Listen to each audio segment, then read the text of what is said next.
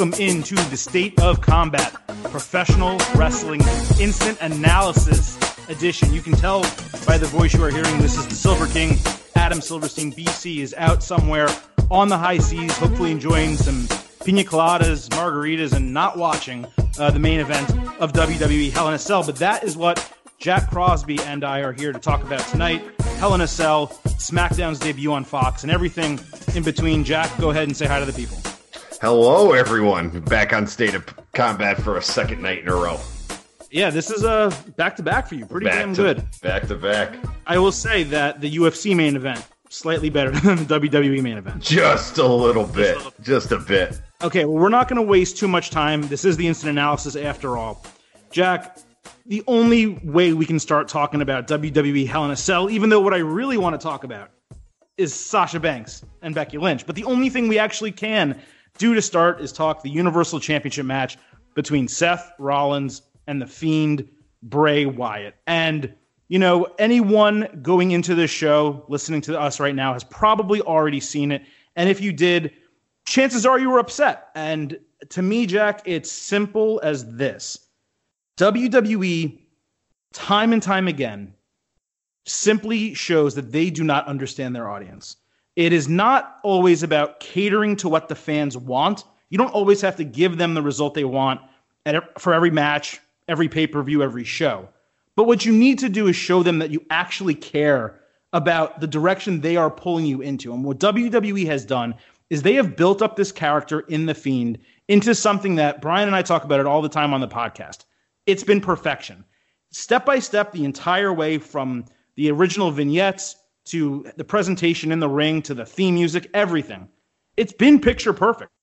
Up until tonight, this is the opportunity that they had to kind of come in and say, yes, we're giving him in the second match as The Fiend, we're giving him a title match.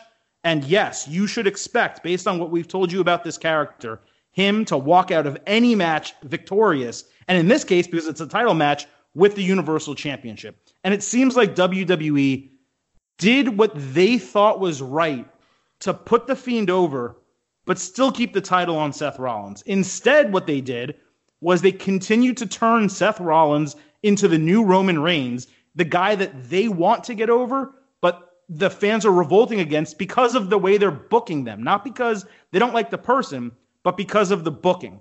And then they have Bray Wyatt, the Fiend, who is so incredibly over that I don't think he was necessarily hurt by tonight.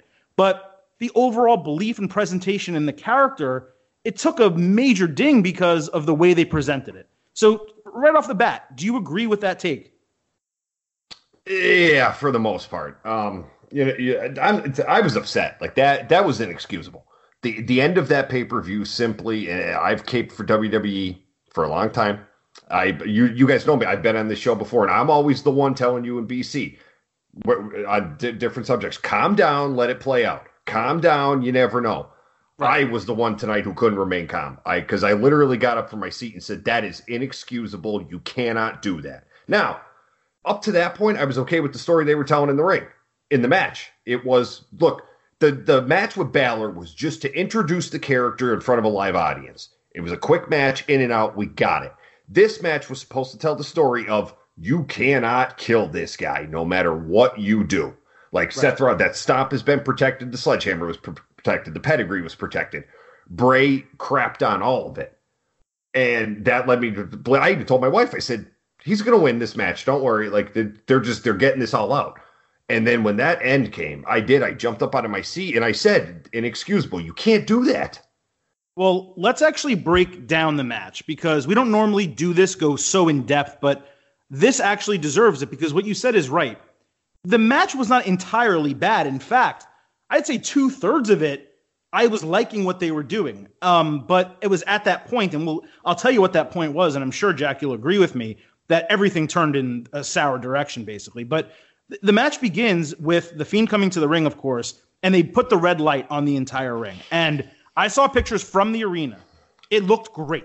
Now on television, you have to remember, Jack, they did this once before. 1997, it was Survivor Series. Yeah. It was Cain against Mankind, and it looked really good on TV.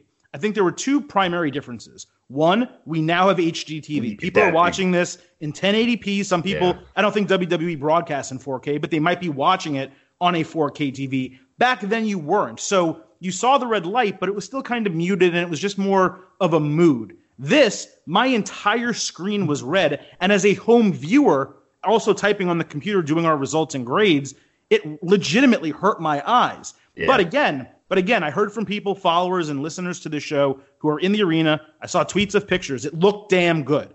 But that's where things started. And it was like, okay, they're going to go in that direction. They're going to make this a gimmicky type of deal. And the match began really with the story that you thought they would tell. Rollins being scared of Bray, of the Fiend looking completely dominant, Rollins getting some action on him. Everything's going really well. And hits the stomp. He kicks out at one. Hits another stomp and did something else, kicked out again, and you're like, okay, like this is going in the right direction. For me, Jack, where everything completely fell apart was not so much bringing the chair into the ring, hitting him, putting it on his head, doing all of that. It was when Seth started going from 2 stomps to 5, then to 8, then to 11. He had 11 finishers, and that was before the pedigree, not counting the ladder and the toolbox and all that. So did it fall apart for you at that same point, or was it perhaps a little bit earlier or later? It actually didn't at that, but see, the finishers didn't even bother me as much. It honestly didn't, because this Fiend character is, I even went so far as to say this has the possibility to be a transcendent character for WWE. So to give him that sort of unique, aspect of, yeah, like most people, not even Brock Lesnar can survive 3 curb stomps, but this dude, he can get up after 11 and just keep going because he. Okay, but he did. But that's the thing, though. He didn't get up. He kept. Yeah, yes, he did. But that was after. He did get back to it and everything. Well, what I'm saying is he did get back to like the table base, where he was on his hands and knees. I guess you could say he got up. He got up in that regard. But if you have Seth Rollins, the whole point of this, people hearkening back, and I'm sorry to interrupt you here. But the whole point of this was the story they're telling is Seth Rollins beat Brock Lesnar, with 3 curb stomps. He eventually beat Braun Strowman. This is the guy who beat these 2 monsters, and he can't put Bray Wyatt down with 1, 2, or 3 curb stomps. I'm okay with that story. But once you get to the point where he's just hitting curb stomp after curb stomp, a pedigree, this and that, you're telling the fans in the audience, I want you to hate what we're doing right now, because we're trying to make you think Seth is going to win a match that he should not win under any circumstances, given the way you're building up the Fiend character and given the way that WWE always puts the Roman Reigns type of face over against all odds. Yeah, the other thing that bothered me about those attacks too, by the way, that I didn't think of until I was mulling it over after was, number one, like we both agree Bray Wyatt should have walked out with that title, correct? Absolutely. Or if you're not going to give him the title, then you have him do something so dastardly that the referee has to, the neck snapping, the blood in the mouth, you stop the match. You have the referee stop the match because of the Fiend. Yes. The guy who is that character who doesn't know boundaries, who is so crazy that he gets created this other world in his head, not the Universal Champion, a normal dude who's a CrossFit guy. It almost came across to me as if WWE, and this may or may not be the case, you never know. There's always a chance. But we spent the better part of the last 3-4 weeks of Seth Rollins ending every Raw either looking like a crybaby cowering in the corner, or you could have taken, Adam, say half of that Hell in a Cell match of what we saw, maybe a good half, taken one edition of Raw where Seth looked like a crybaby and done all of that stuff to the Fiend somehow trapped him and did all of that, and then told the story of, oh yeah, when you get to Hell in a Cell, this Seth is screwed because he can't kill this guy. Like, you could have cut probably a good half of that and done it on Raw instead of just ending it with Seth looking like that. And then, if you're going to do that, you have Bray look like the one who can't control himself. But it was like they said, oh crap, we made Seth, the guy we want to get over, we made him look like the biggest wimp in the world.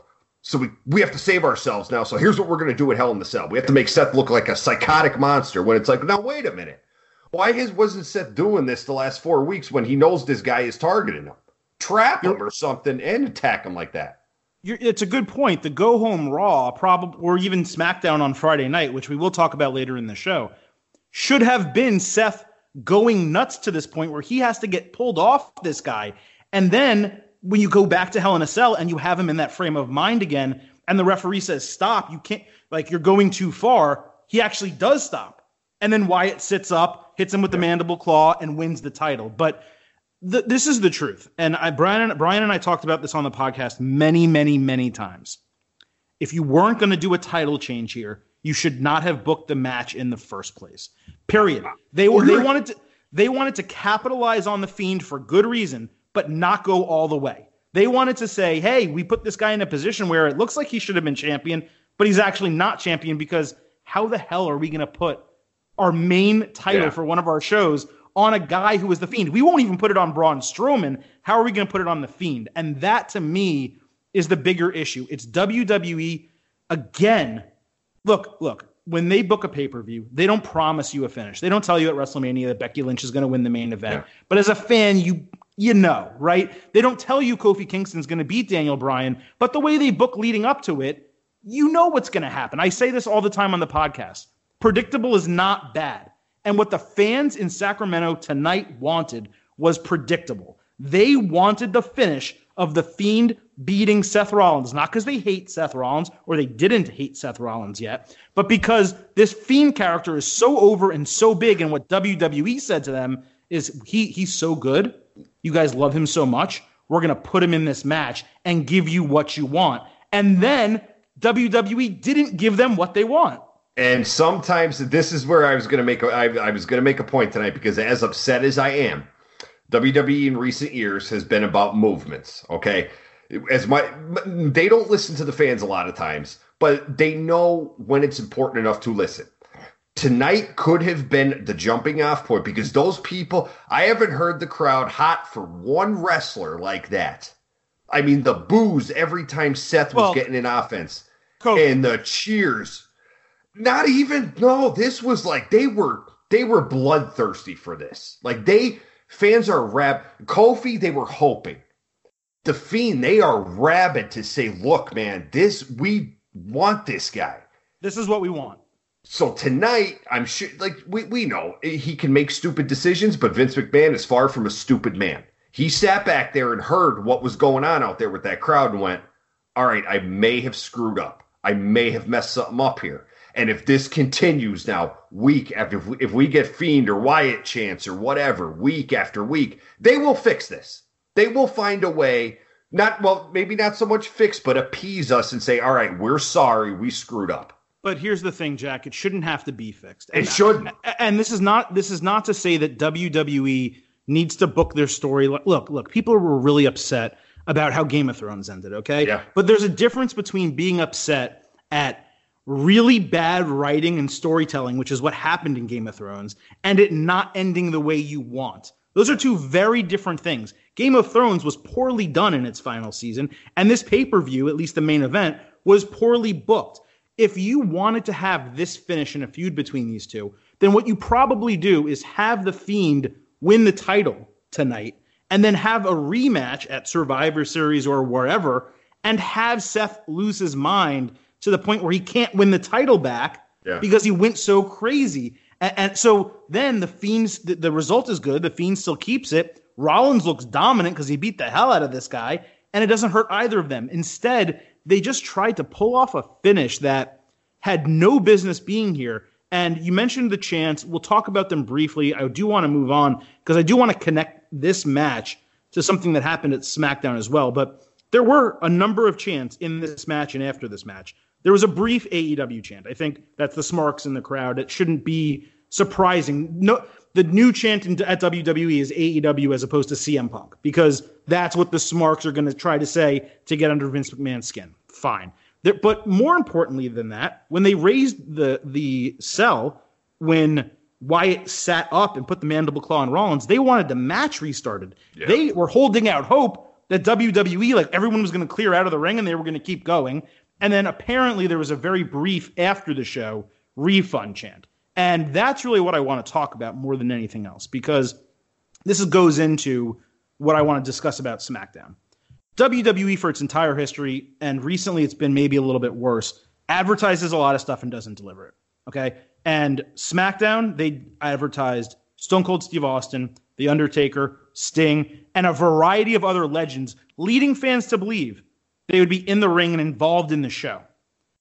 They also, late in the process, a couple days before, advertised The Rock. The Rock opened the show. We'll talk about that later. But WWE on Friday night did not deliver to fans in Los Angeles what they thought they were paying for with that ticket. And then 2 days later, on Sunday night in Sacramento, again, only had 4 matches really booked up until 2 hours before the show. And the main event where fans wanted a clean or a decisive finish didn't give it to them for the second year in a row at Hell in a Cell. There was a no contest last year with Roman Reigns and Braun Strowman, and now again with Seth Rollins and The Fiend, and you cannot help but draw that parallel.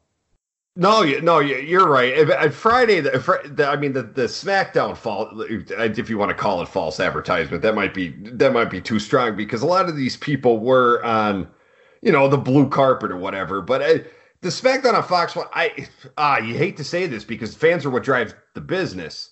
Just quick interruption. They were selling Austin, Sting, and Undertaker merchandise at the stands for the SmackDown launch. They weren't even there. They weren't on the blue carpet. They did not exist in Los Angeles. Steve wasn't there? I thought he was. No, he did the promo from Fox Studios or whatever with Strahan or something. Yeah, I forgot what it was, but he was in some promo, but he was not there. See, that's my mistake. I thought at least Steve was hanging around. I know that somebody said, I don't think he runs his own accounts, but I know The Undertaker was asked on Instagram on one of his things about why weren't you there? And him or whomever runs his account answered the person back and said, I was called and told I wasn't needed.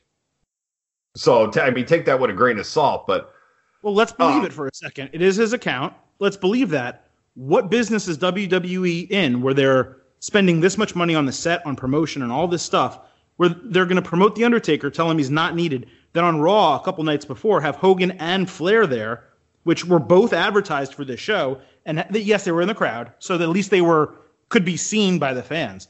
But they didn't get in the ring, they didn't do anything, and honestly, even forget all them. Austin, Taker, and Rock, right? They delivered on Rock, they did not deliver on Austin and Taker. Yeah, that you have to. I think maybe part of me, it could have a theory, just a theory to throw out there is that I as much as I don't like to believe Dave Meltzer with a lot of things anymore, I do believe the report before the official announcement of it. The Rock depended on his schedule. And I think Rock, he's one of the busiest men in the world. There's no question about that. I think at the last minute, he called and said, hey, guys, I could do it. It's like, if I do an opening segment, I could do it. I could be there for you guys. Maybe once they found out Rock could do what he was doing, they kind of told the other, all right, you know what? Look, if Dwayne's going to be here, we're covered. So I believe that because it's a 2-hour show. It's not Raw. It's not a 3-hour show. Now, I would love to say, well, they needed time to build for Hell in a Cell. They didn't build for Hell in a Cell on Raw or SmackDown. Yeah, on Raw or SmackDown this week. So what did they use the time for? They gave us Reigns beating, and we're kind of moving into this already, but they gave us Reigns beating Rowan in a match that didn't need to happen because it was going on the pay-per-view. They had a couple other matches, a multi-man match, some other stuff happening that didn't really need to be on there. I mean, there were positives, and we will talk about those later. But my point is, they advertised a 20th anniversary show. And the only person that celebrated the 20th anniversary was The Rock. And if you noticed during the show and leading up to it, they stopped calling it a 20th anniversary show. Yeah, they've kind of pulled back on that a little bit. Yes, and let's not forget also the tickets for this, right? WWE doesn't sell out all their events all the time, right? They sold out the Staples Center, and tickets on secondary markets were going for as much as $160 to get in. Just to get in the building. So they sold this as a major event, didn't deliver, and now coming back to Hell in a Cell, because we will talk about SmackDown later, this was a pay-per-view in a major market for WWE. They do very well in Sacramento. That building was full. They showed a really nice shot of the entire crowd, and they didn't send the fans home even lukewarm. Well, they sent them home angry. You can't do that. And send home angry. Plus, like you said, you got to be careful what cities you go into because you had said something. We knew when you only have 4 matches announced for a pay-per-view when Sunday morning hits. Okay. Yeah. With the draft and everything, like I understood coming in, this pay-per-view essentially, for the most part, means absolutely nothing because we don't know what's going to happen Friday and next Monday. So for the most part, this was kind of a throw. You hate to call Hell in a Cell a throwaway, but it was. But they just went like the extra mile in letting you know we don't care about this show. We cared about our Fox premiere. We cared about our season premiere of Raw. We don't care about this show. It's like when they're kind of telling you we don't really care, and then to cap it all off like they did tonight of saying, look, we really don't care. I was kind of offended. I was like, all right, look, let's just move on with our lives. I think it's actually the opposite. No, really? I think they really cared about the main event, and they thought it through very well, and this was what they came up with. I think they actually said, look, we don't have a big pay-per-view. We have 4 matches that are announced. There's a lot of big names in those 4 matches, so that should at least appease the fans. We'll put together the rest of the card that will give them enough to chew on, and candidly, we're going to talk about it. I enjoyed the rest of the show. Straight up. Straight up enjoyed it. So they had me. They had me on the way to give them an A for a pay-per-view that came in 5 p.m. Sunday Eastern with 4 matches on it. Silver King was ready to give an A, and I just couldn't do it at the end. But I think they thought it through to such a degree that they overthought it, that they said to themselves, okay, what can we do to keep Rollins over, keep him looking strong, but not have him lose the title, but the Fiend still needs to look really strong. Okay, let's go with this finish. And man, it's the second time in a row that, like, I think it was the WWE Championship match at SummerSlam, back-to-back years, ended in, like, a no contest. It was AJ Styles and Samoa. Year. And what was that it? That was last year, and then this year was, oh, God, Kofi was Randy. It Orton? Was it Kofi Randy? Yep. Right. So 2 years in a row, they just did this with SummerSlam. They did it again with Hell in a Cell, where you're like, this is supposed to be a major match. And yes, it was a no contest. People think it was, how can you call it DQ in Hell in a Cell? They didn't. He wasn't disqualified. They just ended the match. And it's the exact same thing. They last year, they also called the no contest. They looked like they made the referee look like a buffoon because, like, he calls the match and is like, oh, God, this is so devastating. And then 2 minutes later, Bray sits up and puts Seth in the mandible claw. And it's kind of like, all right, you look like an idiot, bud. It just, top to bottom, it took a pay-per-view, I think, that was very enjoyable, turned it on its head. And the biggest issue for WWE is this. Had this been a year ago, people would be upset. You go into Raw Monday, they fix it. They always fix it to at least a degree where you're willing to say, okay, I see what they were going for. Okay, I'll keep watching, right? They actually are now in a position, and it's only been half a week, where they have competition, where you have Matt Jackson jumping on Twitter immediately after. Smartly. I don't blame him. No. I don't blame him either. Hey, there's another episode of AEW Dynamite on Wednesday. And guess what? That riles up these 18 through 49 fans that you so desperately covet if you're Vince McMahon and WWE, because they're the ones on the internet, on Reddit, on Twitter, and talking to their friends angry at this. That's the audience that WWE's been missing or has lost, that has lapsed for such a long period of time, where maybe they said, look, man, Raw was pretty hot fire this week. SmackDown, okay, maybe it wasn't great, but it was on Fox and whatever. AEW was strong. NXT gave us the best match of the week. Man, this Hell in a Cell, I got to watch this. WWE's going to deliver. And it's building up, and you're like really excited about it. And then even halfway through the match, you're like, okay, well, the red stuff is weird, but I'm down. I'm in. I'm in. And then they just do that to you. They punch you in the face. Yeah, I didn't blame. I saw Matt's tweet. I said, I was like, look, man, I don't blame you one bit. Milk this for all it's worth. Tell those people, hey, we hear you. We'll be back on Wednesday, and then just cover your steps. Don't do anything stupid. Yeah. Just keep going because, it's a Wednesday night, and the thing with AEW is that 1.4 million. It's not going to stay at 1.4 million. Like we know that, but I expect it to go down to $1 million this week. It's also not a number to scoff at either. That it was a tad bit eye-opening, 1.4 million, and especially that 18 to 40, like you said, the 18 to 49 demo number. Like AEW has to be heady enough now to say when WWE does stuff like this and saying, look, all right, then we can wrap these guys in, we could pull them in even more. If Vince is going to pull stuff like that, then we got to do whatever we can in a smart manner to just keep shoveling them in. And because like I said, 1.4 is not going to stick. It might drop down to $1 million, but like the opportunities are there if WWE pulls stuff like this. Well, the truth is, and people from our last podcast, the one I was on with BC, somehow thought I was an AEW mark. And I mean, from talking to me day to day, I am the farthest thing from it. I properly praised them for things that I thought were good in that show. But what I'm going to tell you is this. They have done to this point a very good job handling WWE. Apparently, they confiscated signs at the Wednesday show, including the one about Vince Fear's ratings that was on for a couple minutes early in the show. They took it away. They don't want anti-WWE stuff. And if we're being fair, WWE is running a little scared. And again, I am not saying that as some AEW supporter, because to me, I'm still a WWE guy, and I'm going to be until they completely push me away from the product. But WWE sends a press release this week, or a statement, I should say, a quick statement, congratulating AEW on its launch and saying, hey, don't worry, this is a long-term race. It's not a sprint. And I'm like, why the hell are you doing that? They're doing it because they lost head-to-head, and they didn't think they were going to. And I'm going to tell you something. They're in for a rude awakening. AEW is not going to come in and dominate. The Fox did, I think, a 3.9 or something like that. Yeah. They're not going to come in it's going to take years for them to get to that point, if ever. They probably will never get to that point.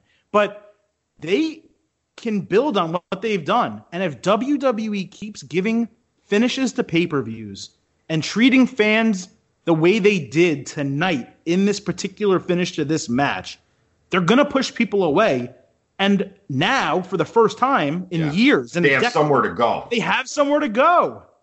For like you said, for so many years, WWE had that, they had that arrogance about them of, we could do whatever the F we want to you people, because what are you going to do? And now people are going, I'm going to go to AEW on Wednesday night. Screw you. I'm done with this. And AEW, and I think AEW has the right people in place, especially with I love Cody out of all of them. Cody's my favorite. I think Cody he's the right person for this at the right time. Like, Cody's enough to sit everyone down and say, all right, here's what's happening, so here's what we have to do. Sure. And I do think also that AEW, they're not without flaws too. I mean, the Kenny Omega storyline, apparently it's going somewhere. They promise it's going somewhere. They've told Meltzer and others to kind of disseminate that information that fans will be happy at the end. But fans don't really love everything they're doing right now, to be fair. But they're letting them tell them the story because there's layers and it's interesting and they have a trust in them. Just like with NXT. If there's a match finish that you're like, what the hell was that? You're not going to boycott the NXT product because they've ingrained such trust with you over the time. All WWE does is every time you start trusting them, they slap you in the face again, and it makes you wonder, like, why am I with this person? They're treating me like crap. And again, this isn't about who won the match. It's about the story they told and how they booked it. And to me, the bigger sin than not putting the title on The Fiend was they actively hurt Seth Rollins tonight the exact same way they did Roman Reigns. He'll never recover. And for some reason, they didn't know that was going to happen. I will tell you and the listeners this right now. Seth Rollins will not recover from what happened tonight. I hope they know that. If their intentions were to help him tonight, I hope Vince and everyone else who had a hand in this knows you just screwed this guy royally tonight. And the truth is, Jack, that's not actually the first time they've done something like that to Seth. And we've obviously talked ad nauseum on this podcast, BC and I, about all the ways they screwed Roman Reigns from the Royal Rumble all the way on forward with Daniel Bryan and so on.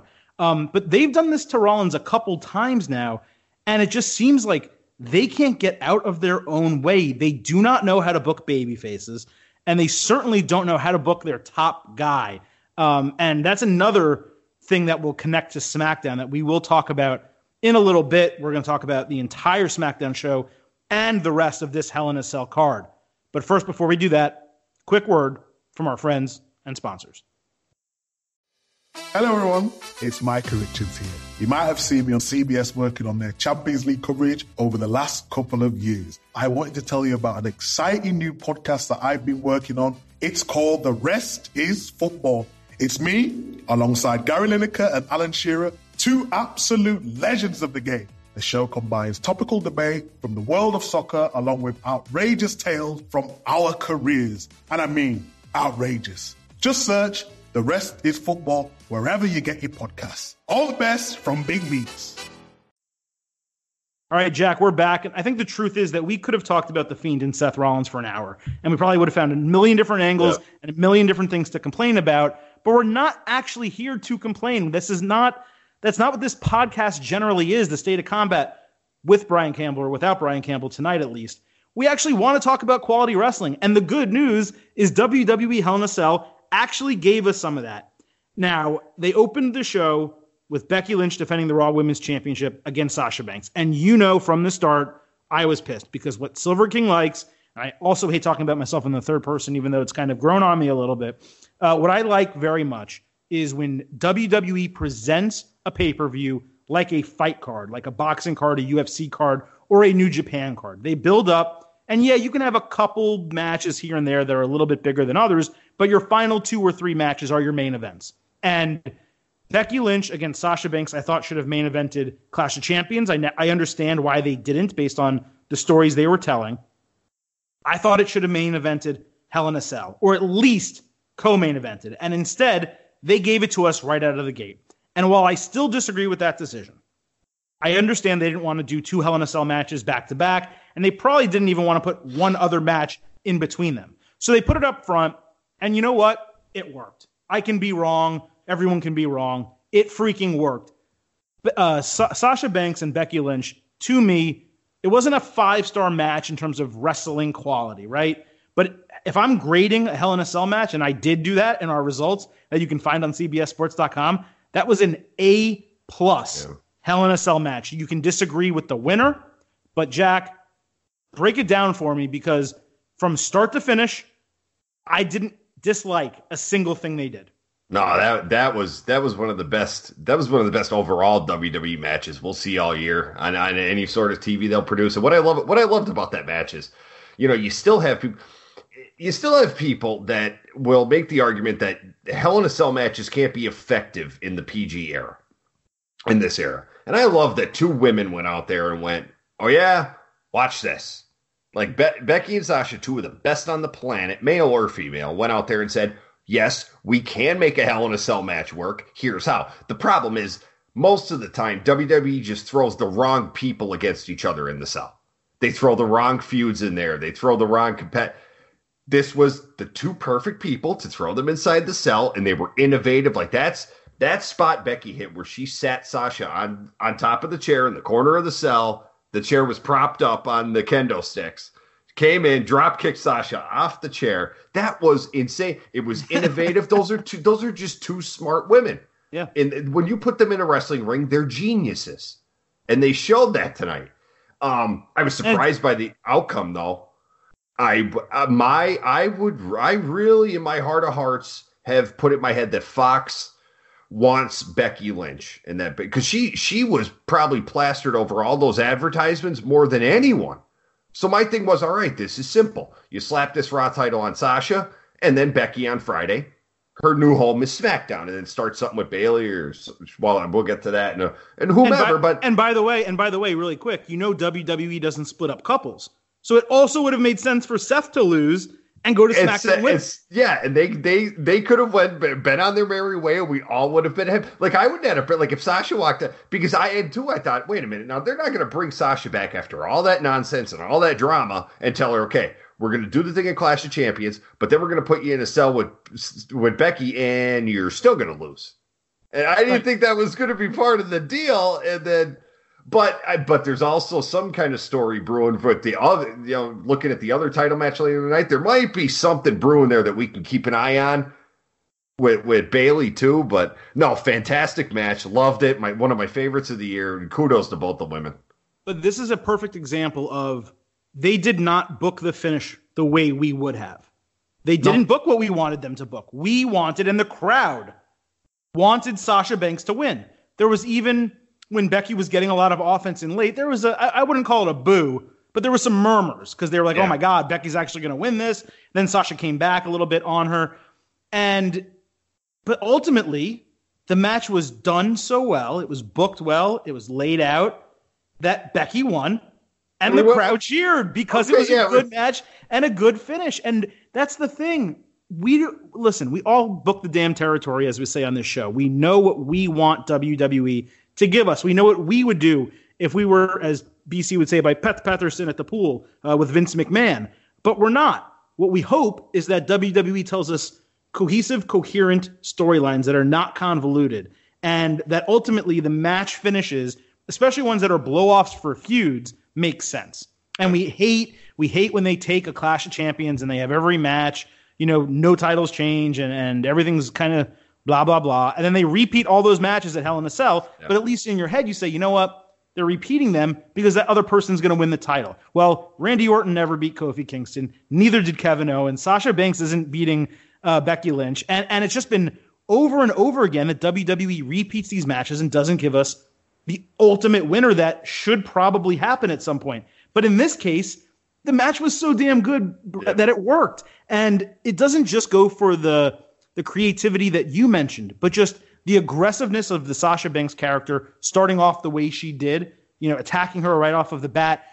Becky then responding to that aggressiveness by wrapping the chain around her hand, and just the entire way the match transpired from there on. It was brilliantly done. I would not be surprised if they primarily, booked it and scheduled it themselves. But either way, it was a hot start to the show. I thought it was pitch perfect is the best way I can put it. It does leave me wondering, though, Jack, what is next for Sasha Banks? Because I don't think that when she did walk away, at least if you want to believe her at all in her interviews and so on, I really don't believe it was all about her not retaining the titles and not winning. I think she got frustrated with her booking. And this booking I thought was totally fine, but at the same time, this is probably of the four, and certainly Becky has stepped into that role as the number one woman in the company. But it looked to me, or at least I believed for a long time, that Sasha Banks had that in her. She had the charisma to be the foil forever to Charlotte Flair. And they just don't treat her like it. And I honestly don't know why. I can't figure it out. I didn't agree. I don't agree with walking out on your employer like that. Like I didn't 100% agree with the way Sasha went about things. But I also understood her. I understood where she was coming from, because here was a girl like we saw from NXT where like you can't screw this up. Like, look at this girl. Like, she's one of the best heels I've ever seen in all the years I've been watching wrestling. She is just phenomenal. And then they screwed it up. And then they screwed it up again. Sasha Banks is almost like a Bray Wyatt tale in a sense. It's like, all right, we got it. No, we don't. We got it. No, we don't. We got it. No, we don't. But also, let's not forget, every time she does win the title, she holds it for 8 days. Yeah, like they were screwing her there too. But I think Sasha will be all right, because like we saw, I mean, we'll get to it later. I know we keep bringing it up, but like we see that SmackDown now is the A show presentation in this company for however long that lasts before USA starts to get mad. We see that is the A show now. I think she's headed there. I think Sasha's off Raw. I think she goes to SmackDown. And maybe, again, we'll get to the match in a little bit, but she has a ready-made feud there. Yeah, she does. And the only hope that I have, I thought they cooled her down significantly by pairing her with Bayley. I know they wanted to turn Bayley heel, but I thought they cooled Sasha Banks down because she came back as such a really cool, badass, take no prisoners.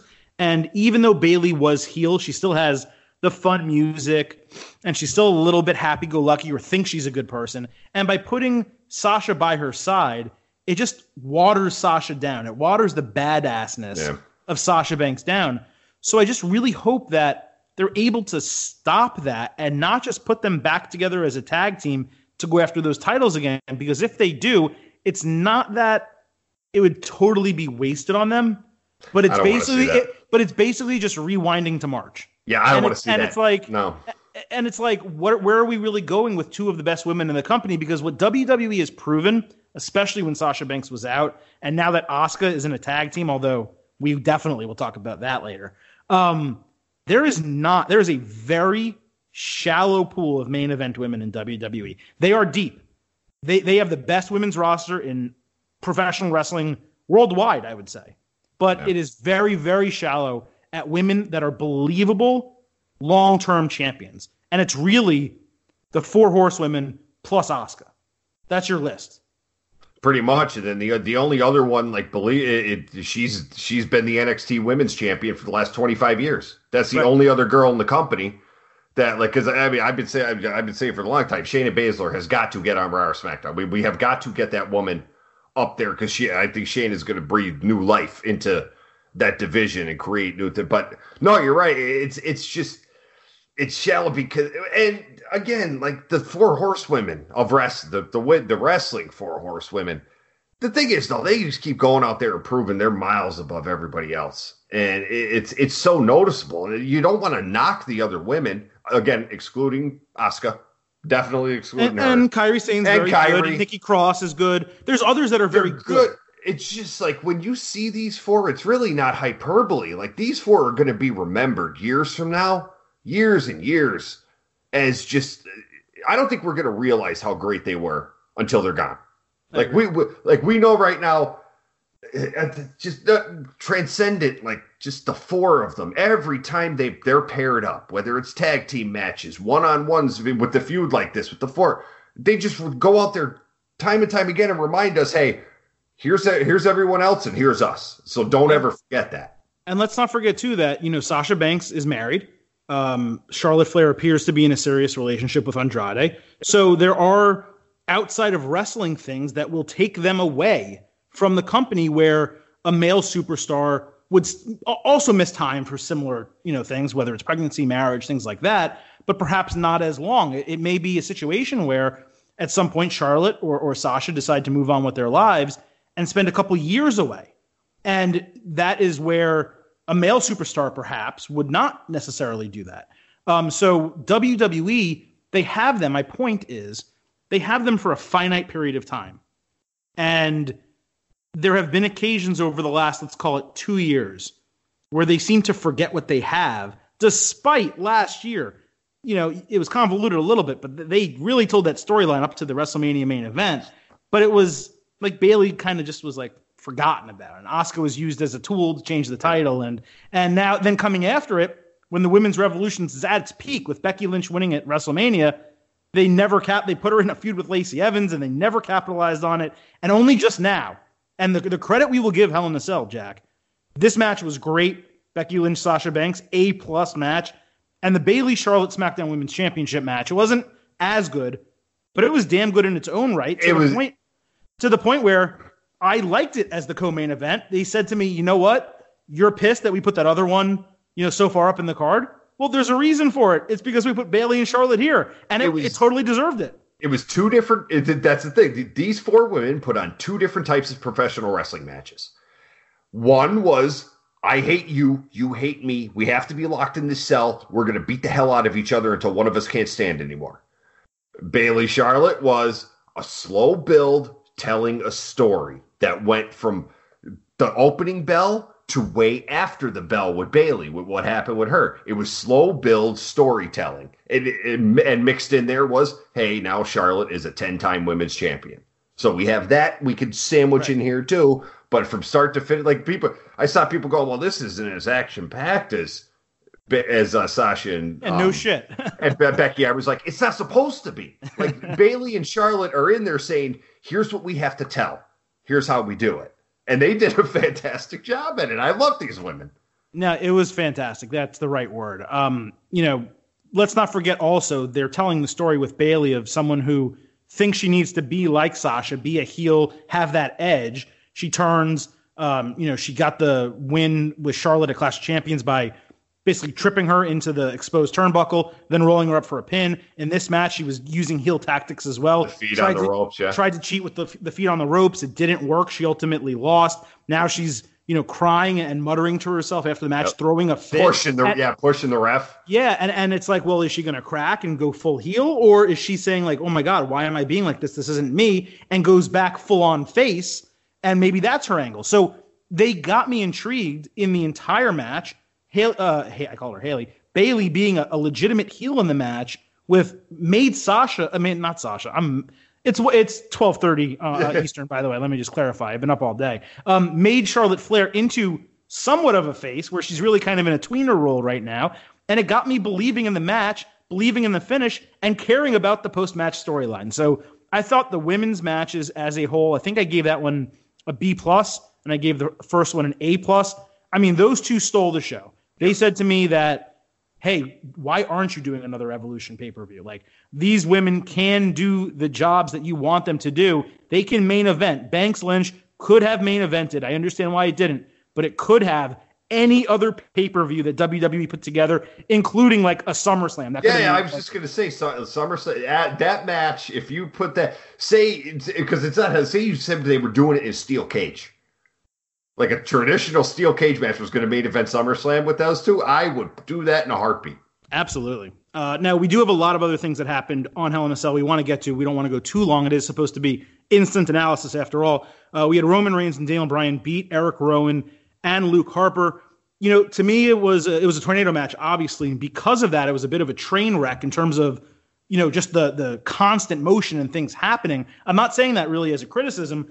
I thought those four guys delivered. Ultimately, it's as simple as this. They had a storyline they were going with Reigns and Bryan. They completely rushed it, then screwed it up. They tried to fall back into something that didn't work. No one really cares that Luke Harper is back, even though they wanted him back because he was over when he got injured and left. But ultimately, I thought the match was good. The finish was good. And as WWE has succeeded in doing ever since he's come back from his leukemia that's now in remission, they're continuing to find ways to get Roman Reigns over, and I thought they succeeded tonight. Yeah, because it was really simple. First, keep him out of the title picture for a little bit. Don't let Roman near any world titles. The WWE champion, he's big enough. Roman, the haters, the longtime haters. I hate to hear this. Roman is bigger than the title at this point. Roman Reigns has reached that status. He is bigger. There's another person we're going to talk about tonight who's bigger than the title. He is bigger than the title, so it doesn't matter. The thing was, keep him away from those titles. Let other guys play with them, the Universal and the WWE Championship. Let the other kids play with the toys. I'm just surprised because I was, even through all of this, I still think after this great match, I still thought it was going to be revealed that Bryan was behind the whole thing. And he had devolved into such a psychotic, but that he was going to say it was some sort of sick initiation, the beatings he was taking from Harper and Rowan, and they had to prove himself, and he was willing to sacrifice himself. But I believe that they just decided, no, let's just turn Bryan back babyface. Since we screwed this up to begin with and went completely off the rails, let's just turn Bryan full-fledged face, and then we'll figure it out from there. But storylines aside, the match was fantastic. I mean, this is the fifth time in history that Bryan and Roman have tagged together. And oddly enough, they're fantastic when they tag together. Now, it's easy to do anything with Bryan Danielson because the guy, he's one of the greatest of all time. There's no doubt about that. But no, it's because I remember the other tag matches they've had, and they were entertaining again. They make a great tag team. That finishing sequence was fun. I love that. That was great. The Hurricanrana to get out of the powerbomb on the table, then Reigns jumps over the barricade and spears Rowan through the table. That was fantastic too. Well, can I say though, that spear, I held my breath for a second because Roman, I don't know if it was his shin. Maybe the table didn't break, and Roman, without hesitation, grabbed his knee and started screaming. And I stopped for a second and went, "Oh no." I think he just ruined his knee. And then when they showed the replay, the table didn't break, the knee hit the table, and I went, oh, please don't do this to this guy.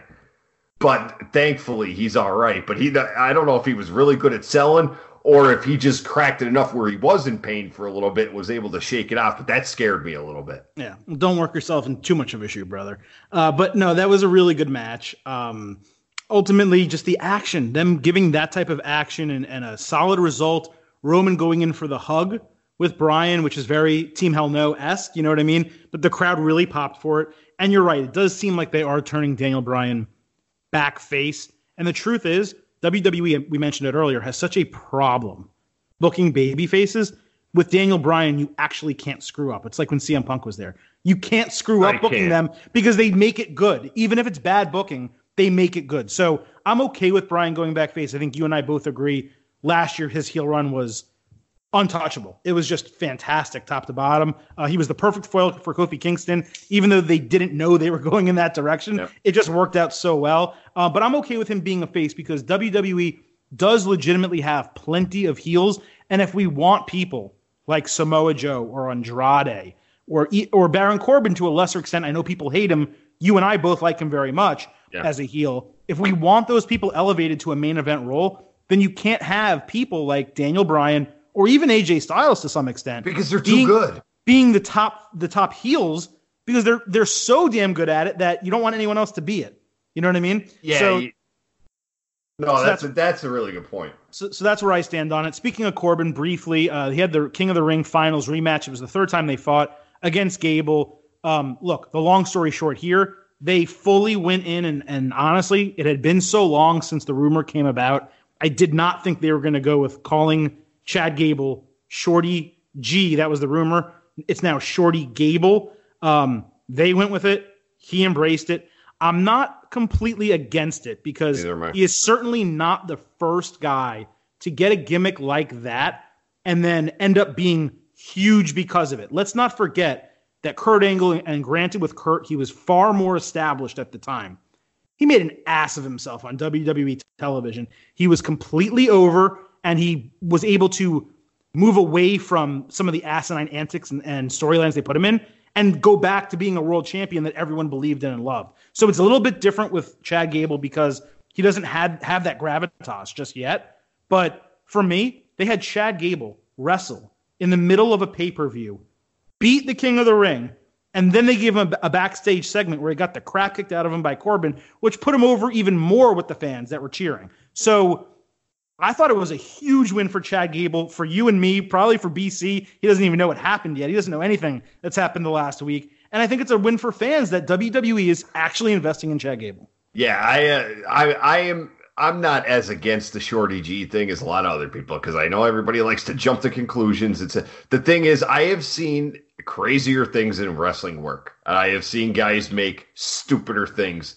Turn the chicken crap into chicken salad.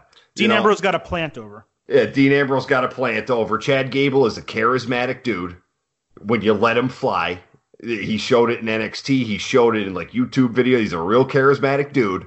And the thing that he possesses is something you cannot teach, and he showed it in recent weeks. This dude comes out to no reaction, just about, or very limited.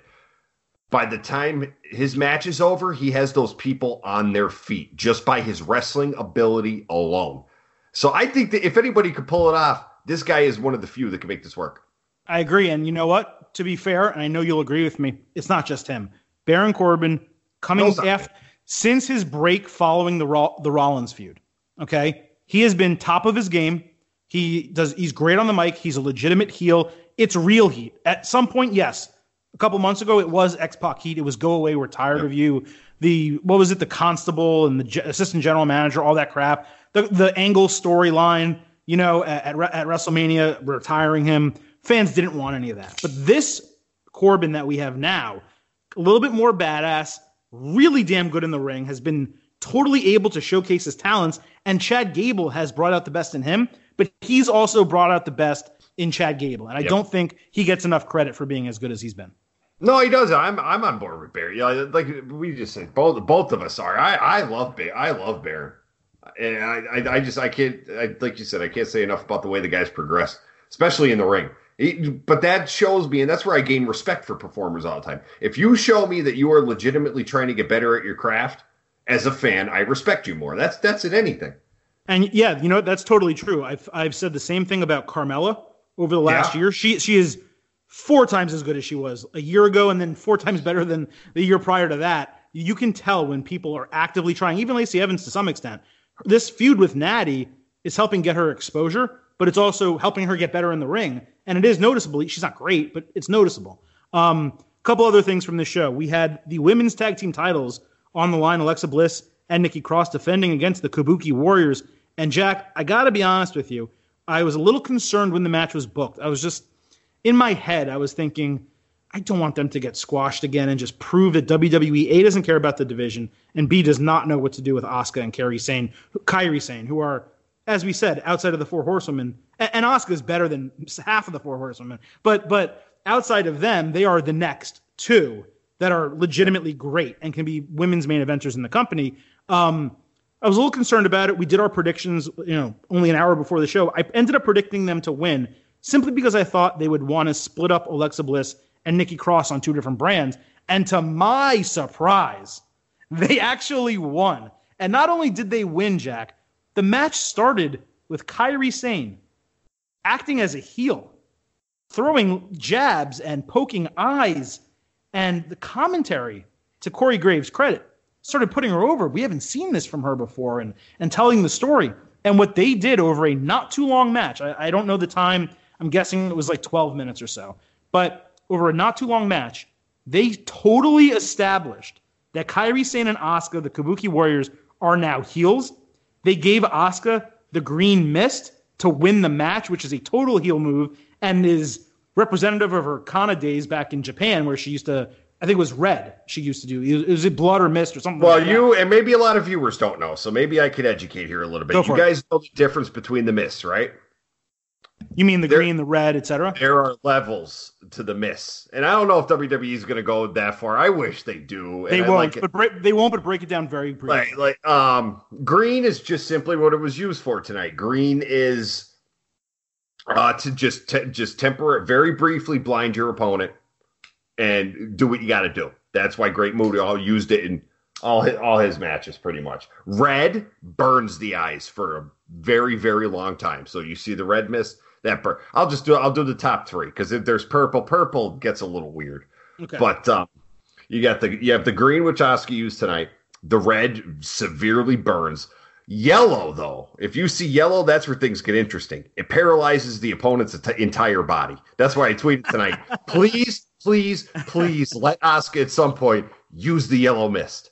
But your opponent is, I've seen it before. I've seen it in I've seen it in All Japan, New Japan, Noah. But they do. They just are. And if used in the right context, it's really cool. If you could do it right, it's really, but the opponent is just paralyzed. They can't move. Well, I think tonight, at least for the green, was a great context, because not only did it work, because it caught fans by surprise, it established the story they were telling the entire match with these two. And, I said it about the Bayley and Charlotte. Also, I'm going to say it again when we talk about Orton and Ali briefly. This show, before the main event, it was very well booked in terms of match quality, not just match quality, but storytelling for matches that they just seemed to throw on the show out of nowhere. And maybe it was Paul Heyman, because a lot of these were Raw, but they actually went to the lengths of telling a complete story, whether it included a backstage segment or it didn't, in either the individual matches or, like I said, the one or two times that they were shown. And this thing, I was completely entertained. I was thrilled that the Kabuki Warriors won the women's tag team titles, and they continued healing it up. Kairi Sane wiped Asuka's lips and then put the fingers to her lips to get green on her lips. And it was just like, they're badasses and heels. I popped massively for it. I thought we're not doing Hero Zero. That was a huge hero tonight. That's I just have one suggestion. I don't know if you guys have ever talked. Maybe you have briefly when they debuted. When Paige is done recovering from neck surgery, just tell her we're going to find you something else to do. Let's just forget that it never fit. It never made sense. It was so weird. It was like, why are you doing this? So why are you here? I've had the same issue with Paige doing it that I had with Sami Zayn and Nakamura, and I'm just gonna say it for 10 seconds, and we're gonna move on because we have so much more to talk about. But to me, it was Vince McMahon or the writers believing the Japanese talent cannot get over without someone who can speak English for them. And, for sure. And I think it's patronizing, and I think it's insulting, because you had Asuka in NXT, who was the most over thing on the entire brand by being badass, suited Asuka. Why don't we get them back to that? Put Kairi Sane in a pirate costume, put Asuka in a suit Let them be who they actually are. Let them be badass women.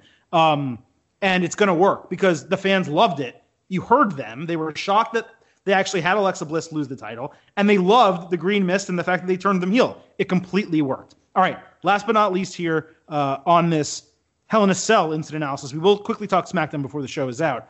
Orton and Ali, just another example, in my opinion, of a story that they told backstage in the kickoff show. Orton didn't respect and didn't believe that Ali was actually good, thought it was all luck. They go into the match. Orton dominates, as he should. Ali nearly wins. Orton comes back with the RKO off that rolling facebuster that Ali attempted. But after the match, Orton gave him like the nod of respect and the point and like hit himself in the chest. I thought it was just a perfect story. Yeah, it really was. It was almost as this might be to WWE's credit. Obviously, like this card, they were scrambling. Or unless, so they needed stuff to fill. So they're like, all right, we'll throw Randy and Randy could do anything we want. Let's throw Ali out there. And they told that story. And Ali's counter, the RKO, that was really innovative. And it also makes you wonder how no one has done that to this.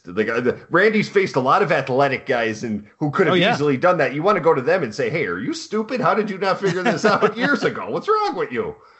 Good, but no, Ali just continues to show, man, this dude has a future. We would get disappointed with his booking sometimes, like how he should be in an Intercontinental title. But this dude has a future. He's a future world champ. He's going to get one of those world titles someday. Dude is just too good at what he does. Yeah, inside the ring and out. He really is. It really does make me wonder what their plans were for him. And sorry to interrupt you, because we know that Kevin Owens was going to fight Daniel Bryan. Kevin Owens is a face at WrestleMania. The goal was for him to win the title. But Ali was supposed to be obviously in the gauntlet match and in the Elimination Chamber match. And obviously Kofi Kingston took a spot because he got hurt. So I wonder what the plan actually was for Ali. You know, technically, I think he was going to win the title. I think Ali was going to win the WWE Championship at WrestleMania simply because the top title feud for this year's WrestleMania was the two women's titles. Secondary was Brock and Seth. So I think they said, hey, we have room to, if we want to experiment with this guy with the WWE Championship at WrestleMania, we could do it because not all eyes are on it. They're focused on the other two. We could do this and we could just experiment for 1 year because the two are above him. I honestly think he was going to win. I think that's plausible. I'm not saying that you're wrong because I certainly don't know, either way. But it was reported to be Owens coming back as the face. We saw how that transpired. Let's not forget. But the Orton thing I think was after Ali. Kevin Owens. Yeah, the KO stuff was after Ali. No, I think WWE or it was right at the same time. WWE changed their plans once Kofi started catching fire, and they moved Owens into a different feud. If memory serves, again, 12:41 a.m. on the Eastern. All right, Jack. Enough about Hell in a Cell. As promised, we do want to talk about SmackDown's debut on Fox. Our last podcast with me and BC came out Thursday, so it preceded that show, and our next podcast is going to be this upcoming Thursday, following Raw, the second episode of AEW, and obviously NXT on Wednesday as well. That is not going to be our permanent home on Thursday. For those of you who are wondering, that is just how our schedule is this upcoming week. Straight up, did you like SmackDown on Fox? I enjoy it, but you know what? It was hard to take in because it was so surreal seeing like the way they just presented like it was the Super Bowl, and just seeing it on Fox and Aaron Andrews and Carissa Thompson and those other personalities there doing the interviews and can we talk about the set? Yeah, talk about the set. That stage was phenomenal, and it had the lasers that I was promised. The WWE executive told the nice New York Postman that we were getting lasers. When Raw premiered her stage, everyone on Twitter saw me. I said, where are the lasers I was promised? I was promised lasers. Well, right before SmackDown on Fox, I said, okay, I feel better. There's my lasers. But no, it was great. But again, you got to see what's going to happen in the coming weeks because we knew that show was going to be special. We knew we were going to enjoy it. Had a big shock at the end that no one saw coming, which is rare these days. No, I enjoyed it. How about you? Yeah, I simultaneously enjoyed the presentation. I respected what they did by going to Fox and putting on something that looks like it's going to be from a visual standpoint, a pay-per-view every week. And that is one thing we didn't talk about, by the way. Shout out to the Hell in a Cell set. They didn't do a unique pay-per-view set in terms of it wasn't specifically for Hell in a Cell, but it does look like WWE built a pay-per-view set that is different from the Raw set and the SmackDown set. And they have Pyro for it as well. So they're all in on Pyro, the new sets. They all look monstrous and beautiful. And that is obviously what separates WWE from everyone else. They have the money to do it, and they really delivered for Raw, SmackDown, and Hell in a Cell. But the SmackDown set was gorgeous. I think those half circles, they're a little strange to me, but I mean, I accept them, and I'll get used to them. It's like the fist. Like the fist was out there, back in the day, and it's like, why is there a fist? And you're like, now I miss the fist when it's gone. See, the half circles. When I first saw the set, when the pictures were making the rounds, I thought this would be really cool, and I was kind of disappointed. I thought they opened and closed as people were coming out. Oh, okay. That's what I thought, and because I was like, wait a minute, I think those open and close, which is really cool. But then when I was like, oh no, they're just kind of circles sitting there as you come. Yeah, they're for the 3D effect, and it's fine. I mean, the set's really nice, and the 3D graphics. Sure, and I loved especially. But we knew this though, like you said, every week is going to be sort of like a pay-per-view week. Like we heard when the deals went into place, Fox told WWE, we want a sports-centric type of product. Not like the sports entertainment you do on Raw. We want something. So the Kofi Brock tail of the tape was, I love that. That was really, really cool to see. Well, it was very cool that they did deliver what it seems like Fox wanted, especially for a debut episode. It was all wrestling. I mean, there were storyline elements. Certainly the show opened with The Rock and Baron Corbin and Becky Lynch, and I don't think we really need to get into talking about that segment. Correct me if I'm wrong. I thought it was fun. It was a little bit sloppy. It was a little sloppy, but it was cool, right? Yeah, it was what it was. I'm just it's the only thing is I was talking to my wife about this too. It's insane all the cool stuff Becky Lynch has earned, but just earned the right to do. And when she was standing there with The Rock, I said, this woman, man, she just keeps hitting home run because it was reported days earlier that Rock requested a segment with Becky Lynch. He wanted to work with her. That's cool as hell, man. Yeah. She was great in that spot. I think the most noticeable thing is it was like she deserved and should be there. Like she was not out of place. There's people that when they put Seth Rollins, what was it with? Was it with DX or something? Where it's like, why the hell is Seth with DX? That's just so awkward. Becky and The Rock were like, I could believe that if they did an intergender tag team. That makes sense. And this is more credit to Becky. They came off as two legitimate stars. Yes. Becky looked like a star. I should say. In fact, Baron Corbin was the one who looked out of place. Becky looked like a star with The Rock. And it is difficult for anyone to look like a star standing next to The Rock. And she did. That's a very, very good point. But overall, I agree. I thought the presentation of the show was good. Very sports-centric. I like that they used Fox Sports microphones. I thought that was pretty cool. Yeah.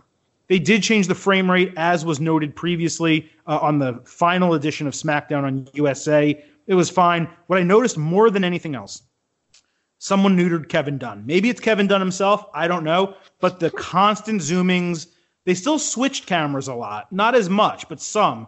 But the zoom in and out on when someone's getting hit really hard or stomped or something like that, it was almost completely eliminated to the point where it was so noticeable to me that I watched the entire show again to just watch the camera angles and footage. And I was like, yeah, I was right. It is much better. So that's really what I took home from SmackDown.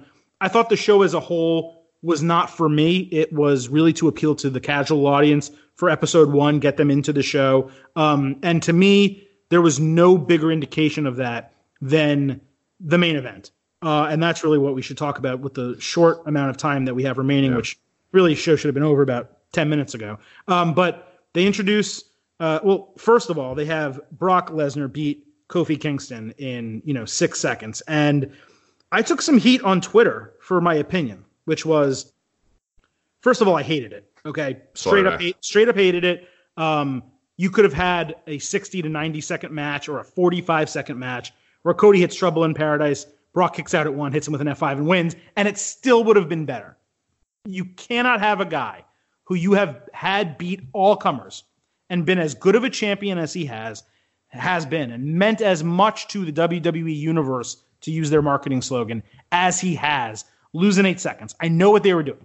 They were doing the Masvidal finish. They were saying, this can happen in UFC, this can happen in WWE. A guy can get caught and get beat. But the problem is, they didn't have the time to tell that story because Kofi was just a trope to utilize in order to introduce Cain Velasquez along with Rey Mysterio. And we'll talk about Cain Velasquez in a minute.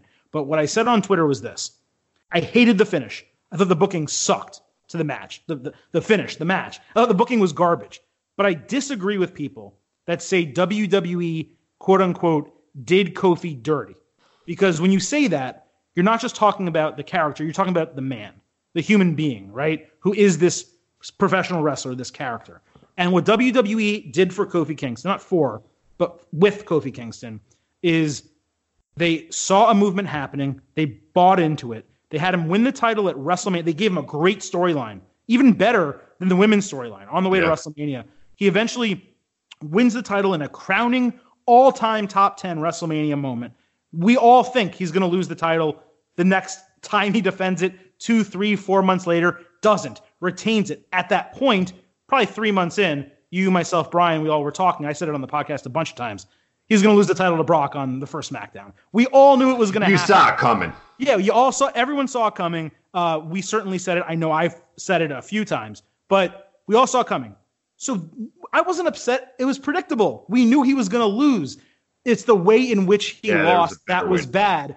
But that doesn't mean that WWE did Kofi Kingston, the man, the human being, dirty. They gave him an incredible opportunity. He was WWE champion for 6 months.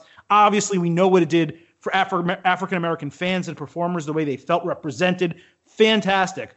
The booking was terrible. Tonight, they didn't do Seth Rollins, the man, dirty. They did the character an injustice. That's what happened with Kofi Kingston. They did the character an injustice. They didn't do him as a human being, quote unquote, dirty. No, they did. I did. I totally disagree. That was stupid. That was a dumb thing to do.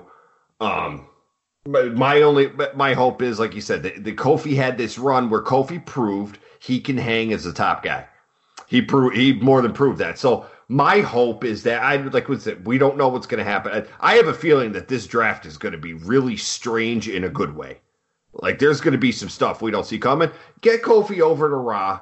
Let him hang in. I don't know what they're playing. If he can fit somewhere, let him hang in the Universal title picture for a little bit. And hey, everyone will be happy again. You got to get the Brock stigma and what happened. You got to get that away from him for a little bit. But if you can move him over to Raw, him and New Day or whatever, we know he can hang in the Universal title picture. He's proven that. So this can be. It's not over for Kofi. Stop saying buried. Stop saying he's done. His career's over. Stop it. He wasn't buried. He wasn't buried at any point in his career except for Randy Orton. But if you want to say the guy was buried, he was with WWE for 11 years and never had a WWE championship. Not only did he get a title opportunity, he won the freaking thing, was pushed to the moon, did tons of press for WWE, went back to Ghana, West Africa with the title in an incredible moment. They have fully bought into Kofi Kingston, and it's great. But was the booking terrible? Yeah, the booking was really terrible. It was to the point where they kind of said, you know what, forget him. It doesn't really matter. We're moving on to something bigger. And that bigger thing is Brock Lesnar as the WWE champion and Cain Velasquez debuting in WWE, Jack. And here's my number one issue with this.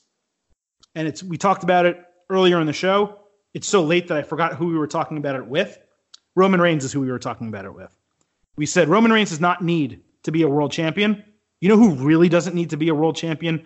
Brock Lesnar. Because when Brock Lesnar's in the ring, when he's on WWE TV, it is big business. Just like The Undertaker back in the day. He did not need to be champion. And that's why Taker, his championship reigns were actually very short and few and far between because he didn't need the damn title. Brock does not need the damn title for a feud with Cain Velasquez. And yet, Vince McMahon, because you know it was Vince McMahon, in his warped mind said, we got to get Brock back as WWE champion. That's the only thing that people are going to care about. And there they have it. Brock is now WWE champion. and they've debuted Cain Velasquez alongside Rey Mysterio. I want you, as a bigger UFC fan than me by far, to give your full take on Cain Velasquez. The only thing I'm going to say to precede you on this is this. When Brock Lesnar joined WWE, when Ronda Rousey joined WWE, they were crossover transcendent MMA stars. Obviously, Brock was in WWE before he ever did MMA. He was also a collegiate professional wrestler. Cain Velasquez is not Conor McGregor. He's not even Habib, at least today. He's, in my opinion, as a somewhat MMA layman, a second-tier UFC star. And they tried to introduce him as if he was, in an entertainment standpoint or in a national familiarity standpoint, on par with Brock Lesnar. And to me, who watches MMA but is not obsessed and doesn't love it, he is not that. And that is why, to me, it felt awkward. Which is, well, a few things about Cain. Like, first off, like, for wrestling fans who don't know, no, he's not the crossover star. And BC would agree with this. I know he would if he were here. Here's the thing about Cain Velasquez. This man, for a very, very consistent amount of time, for about a 5-year period, was considered the greatest UFC heavyweight of all time. He was that good. He's still fairly good. His last fight, if he didn't tweak his knee, don't know what might have happened. But there was a quick interruption. The time where he was considered the greatest UFC heavyweight of all time, UFC was not nearly as popular as it is. It was not, unfortunately. Go ahead. It was not. But even heavyweights we've seen come along since then. Cain Velasquez in his prime, miles better. Like, Cain was a legit dude. He really was. And now, God bless, kudos, this professional wrestling thing, he's giving it a try, and hey, he's good at it. He's good, yeah. But I don't want to be a Debbie Downer here. I want people to also realize those gifts you see of him in AAA, I don't think you're going to get that in WWE. I'm sorry. You're not going to get the Lucha Libre Cain Velasquez. You're not going to get it against Brock. You're not going to get it against Brock, which we don't know what a deal is. Cain might. We don't know anything of his kind. We heard how many different reports about whether he signed or not in the last few days alone. No one really knows. Just since you brought it up, and I'll let you continue about talking about him, but what he told ESPN immediately after SmackDown is that he has not yet signed with WWE, but they're super close, and if he does sign with an American professional wrestling company, it will be them. So he's not going to go to AEW, which we're certainly after him because AAA has the relationship with AEW. To me, right off the bat, Jack, that's a surprise. If it was me, he had so much fun doing Lucha Libre, wearing the mask. Why wouldn't you do a situation where you could work for an American company and still work in Mexico?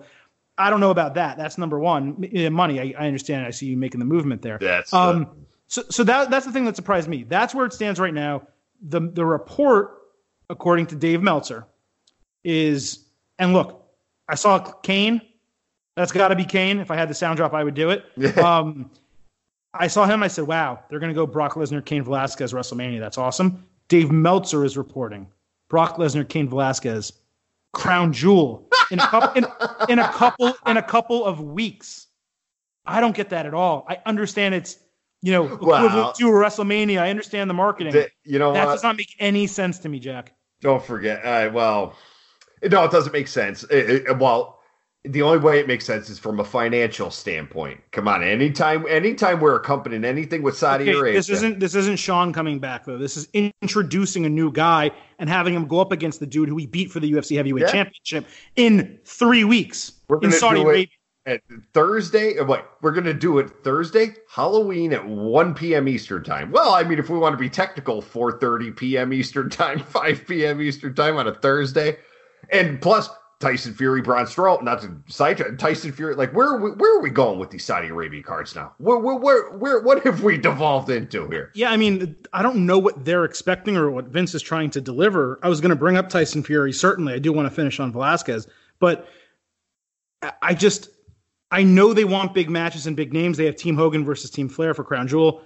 I don't see how it makes any sense. If they wanted to do Brock Ray with Cain in his corner, that I would understand. Have Brock win, continue the feud, then build it for Royal Rumble or WrestleMania. But having them go one-on-one, if that is what happens, doesn't make any sense. really quick, tell the people that Cain Velasquez is not flabby and out of shape. People think he is. They've never seen him before, I guess. It doesn't matter. Look, we've been talking for years about what a legit badass dude Brock Lesnar is. I had this argument with people that were doing look, he's flabby, he's out of shape. I'm like, okay, but look, for how long you've been saying, boy, I wish there was someone in this company who would just be a threat to Brock. It's like, look, it doesn't look. You want me to show you some highlights about he beat the ever living hell out of Brock Lesnar in real life in minutes for the UFC Heavyweight Championship. Doesn't matter what the dude looks like. He's the one guy in this company that we know for a fact can destroy. And look, if they were to fight today, Cain would do the same thing. Oh, God, I hate to tell people that. Cain would do the same thing to Brock. My one thing about Cain that I did not, I love the moment. It was because very few and far between, especially in the age of the internet, can pro wrestling surprise you. When Cain walked out, that was a shock. And I got up. I was running around the house almost. I was like, holy. The problem was the people in the arena were not as excited as I was because they didn't know second tier, because it's a second tier non-crossover. Not so much that it was at the very minimum, because I understand if the guy's not signed, you can't spend the money to make him theme music. And so I understand you had to come out with Ray to raise theme and stuff. But what I would have done, just if it were me, I would have had Ray come out in the sling and you have Brock standing in the ring laughing at Ray like, I just destroyed. What do you want? I just destroyed you Monday. When Ray's there in the sling, Ray just turns around and points to the screen. Yeah, and it comes up Cain Velasquez. Maybe, I don't know, a good portion, you could have got that crowd to pop. But instead here, because somebody told me this, I didn't realize until I watched it back and I saw somebody said, I wondered for a second if Dominic shaved his head. So did I. And I said, you know what? I didn't think about it at the time because I said, but I could see where people would have thought that it was Dominic coming to fight Brock. The camera was also far away at the time. It was far. Yeah, the zoom out didn't help either until they. But no, I would have at the very least that's simple. Have Brock laugh at Ray, and Ray just say, "Look, I'm not here for you. He is." Right. And then have Cain come out. They treated him like he was on the level of like a Tyson, a Mayweather, a Lesnar, a Rousey, and that's what I'm getting at as a casual MMA fan myself. He's not. He's simply not. And they're putting if they feel like they're going to put a lot of eggs in that basket, they're going to be sorely mistaken. If they're paying him like they're paying Lesnar, they're not going to get the ROI on that they are for Lesnar. Now moving on from that, just because we do need to wrap up, you did mention Tyson Fury and Braun Strowman. So honestly, and I've told BC this on the podcast before, we've talked about it offline before, I am not a Tyson Fury fan. I was surprised that there was an ESPN top-ranked guy on Fox where they have another relationship with PBC, and it very easily could have been, I think Sean Porter was there. Can I explain why that is? Well, sure, but fine, go ahead. Yeah, go for it. No, it's fair. The fight with Deontay Wilder is coming up on February 22nd, is a co-promoted Fox, PBC, ESPN. So Tyson does have a limited relationship right now with Fox and PBC, but there's also another conspiracy theory we'll get into. So that's totally fair. I accept that. Yeah. I would say to you, and I already know the answer, I would say to you, well, why not just put Deontay Wilder there? Oh, he wouldn't do that. No. He's crazy on the mic. He's an attractive persona, etc. The reason you can't do it is because Deontay Wilder's crazy, and he would curse, and he would say things that extemporaneously that could not air on WWE television, whereas Tyson Fury is a contained Fury. Like, not to play off his name, I didn't mean to do that, but he's contained. Like, he knows what he's doing every step of the way, at least now. But my point is, I do not really like Tyson Fury at all. I think ESPN running with him being the lineal heavyweight champion when he retired, and it's not even a real title in the first place, is ridiculous. But for some reason, it popped me. Seeing him stand up right next to Braun Strowman, I said, you know what? I want to see this. And again, Jack, my mind went, I want to see this build all the way to WrestleMania. And then Meltzer comes out and reports, this is also going to be at Crown Jewel. And it's crazy to me. Well, the first thing I thought when I saw Tyson Fury, I truly believe this. There were reports back because they've been trying. I think that spot, and no, not against Braun. I think Tyson Fury was brought together. That spot on Fox for however long back, I think was reserved for Conor McGregor. I think Conor was going to be in that spot of the combat sports guy coming in on the first SmackDown on Fox. But he's in so much crap right now that they had to tell Vince, look, you can't, no matter what you give it, you can't get McGregor. It's not a good idea. But then they're like, look, this Tyson Fury guy, he's a little problematic too, but he'll be he's entertaining as all hell when you can rein him in. But I think that spot you saw was that Sports Center moment, they call it, that was reserved for Conor. I think that there was a plan a long time ago that said, well, when we debut on Fox, we'll have Conor come back and everyone will be happy. But if we're forced to deal with it, because I'm not the hugest Fury fan either, but if we have to deal with it, I'm okay with it being Tyson. But what's interesting to me is I had a conversation the other day with, I think it might have been Brandon Weiss, where I said, am I the only person who sees what's going on here? Because Braun Tyson Fury is rumored to be at Crown Jewel. Right. Whatever they're going to do. This is smart by Fox. Boy, are they smart. What is also happening in Saudi Arabia before this year is over? There's that big fight. I'm forgetting which one it is. For the heavyweight championship of the world. Oh, Ortiz, Joshua versus right. Joshua Ruiz. Yeah. You're going to take Ruiz. You're going to take Tyson Fury and you're going to send him over to Saudi Arabia about a month out to promote himself. I said, this was planned. This was a strategic plan to send him over to that country first before Joshua and Ruiz go over there to fight to take some of the attention away. This was smart. The difficulty here is I want to wrap up the pod tonight, and we're going to. This is going to be the last topic we talk about, but I could really go into like another 25 minutes on WWE and the heavyweight championship in Saudi Arabia and how like we're even talking about this right now, and it's just such a joke. But this ain't a coincidence. Ultimately, though, my wrap up from SmackDown was I thought it was a very good show for casual fans. I don't think Velasquez hit the home run they thought he would. I think Fury's actually getting some bigger headlines than that, to their probably surprise. I'm very curious to see what happens with those things. But ultimately, I was upset to see Kofi lose the title. We knew it was going to happen. It was just the way it went down. Again, just like with Hell in a Cell, it wasn't the result. It was the booking. And that is our biggest issue with WWE right now. It's what Brian and I talk about all the time. It's what I say all the time. Predictable is not bad. Just get us there in a smart, entertaining way. And I think WWE Friday night at the end of the show and certainly Sunday night at the end of the show failed to do just that. So, Jack, we planned to do a 45-minute instant analysis of WWE Hell in a Cell and the first SmackDown on Fox. Always happens. We gave you guys double, so you're welcome. Please, obviously, follow us on Twitter at State of Combat. Be sure to follow me at Silverstein Adam. Jack, you have some numbers in your handle. What's your Twitter address? Jack Crosby, 1423. All right, and we will be back with additional episodes of State of Combat, MMA, and professional wrestling this upcoming week. For Jack Crosby and for BC, who's somewhere in the Caribbean, I'm the Silver King, Adam Silverstein. We out.